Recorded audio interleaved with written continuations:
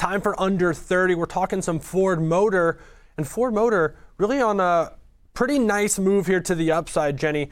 Multi-year highs. Yeah, Ford Motor is up over 100% year to date. I mean, just a ridiculous move as we're sort of seeing the strength in broadly the auto sector. Now, we saw today that they actually gave their October deliveries, which were down about 4% from the previous year.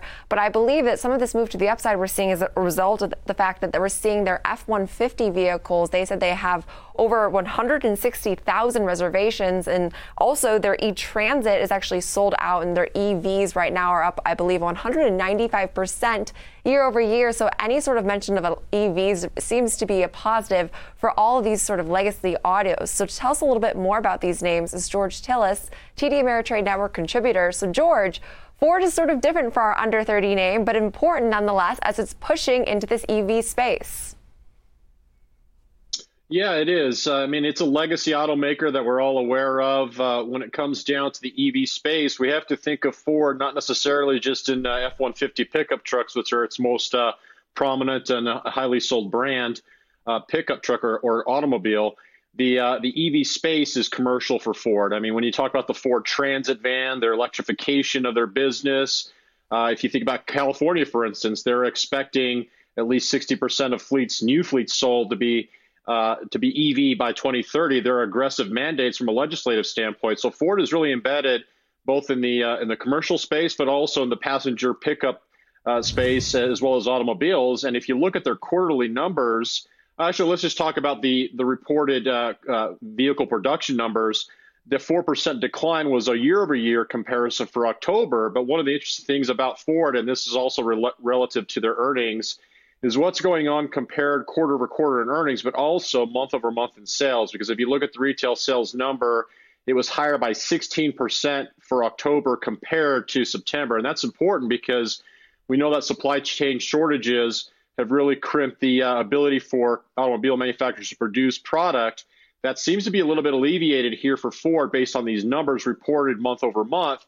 It also is demonstrative in their quarterly earnings numbers, where they actually demonstrated a significant improvement in free cash flow for the quarter reported, 827% increase in free cash flow in the quarter, which was about $7.7 billion for Q3. And that's coming off of Q2, which was down $5.5 billion. So what we're actually seeing for Ford, at least at this automaker, is a significant improvement in its ability to utilize plants, better plant utilization, as well as improving operations. And that's demonstrated in free cash flow, which is then trickled down to a dividend. And that was a surprise in its last earnings call. And I think that is probably one of the primary catalysts to see the stock to the upside. 10-cent dividend was reiterated after being cut at the beginning of the coronavirus pandemic.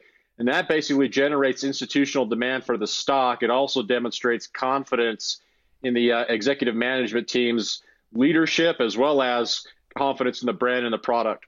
Well said, George, particularly that last part regarding what the dividend kind of is a read through for investors as far as how the company feels about its situation. Question for you, though, is we know so much focus here in the automobile space is around EVs. They do announce that their electric vehicle sales were up 195% year over year. But notably, it's still only 14,000 vehicles, so it's still a very small part of the overall story. But as we watch this story unfold in front of us in terms of the world's move towards this electrification, particularly within vehicles, it does feel like there's some staying power to this trend. We're working our way on the technology adoption curve. How important is it for names like Ford to show real progress like they are, that they can make that transition? Yeah, I think the progress they're making is steady, but at the end of the day, there's a lot of market share to be gained. If you look at the sales numbers for the month of October, within that retail sales number, which was up 16% month over month, was about a 30% increase.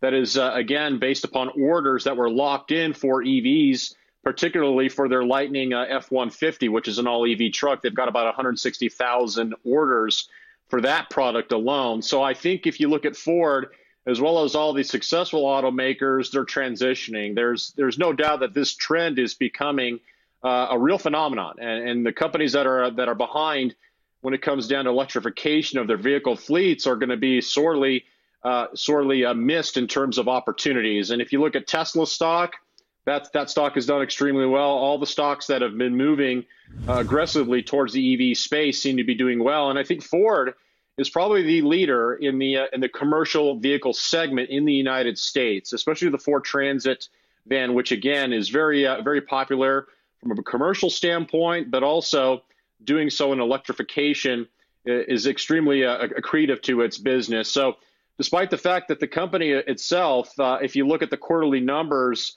from a revenue standpoint on a year-over-year basis, they were down about 5%. They did beat the estimates as well as on EPS on an adjusted basis. And the company is also, from a financial standpoint, trading at less than 1x sales on a trailing basis. So I think the market is really pricing in the future, and the future is electrification. Form seems to be very well embedded in this space, as well as improving their ability to produce product. And you can see that based upon those month-over-month product numbers or production numbers, but also looking at the quarter-over-quarter comparisons in free cash flow from operations, which were a significant improvement. George, I couldn't agree more, and I think that this market has shown us any mention of this EV electrification is typically received positively because it does appear that seems to sort of be all of our future now, whether we want it or not. So, as always, George Telles, thank you so much for joining us.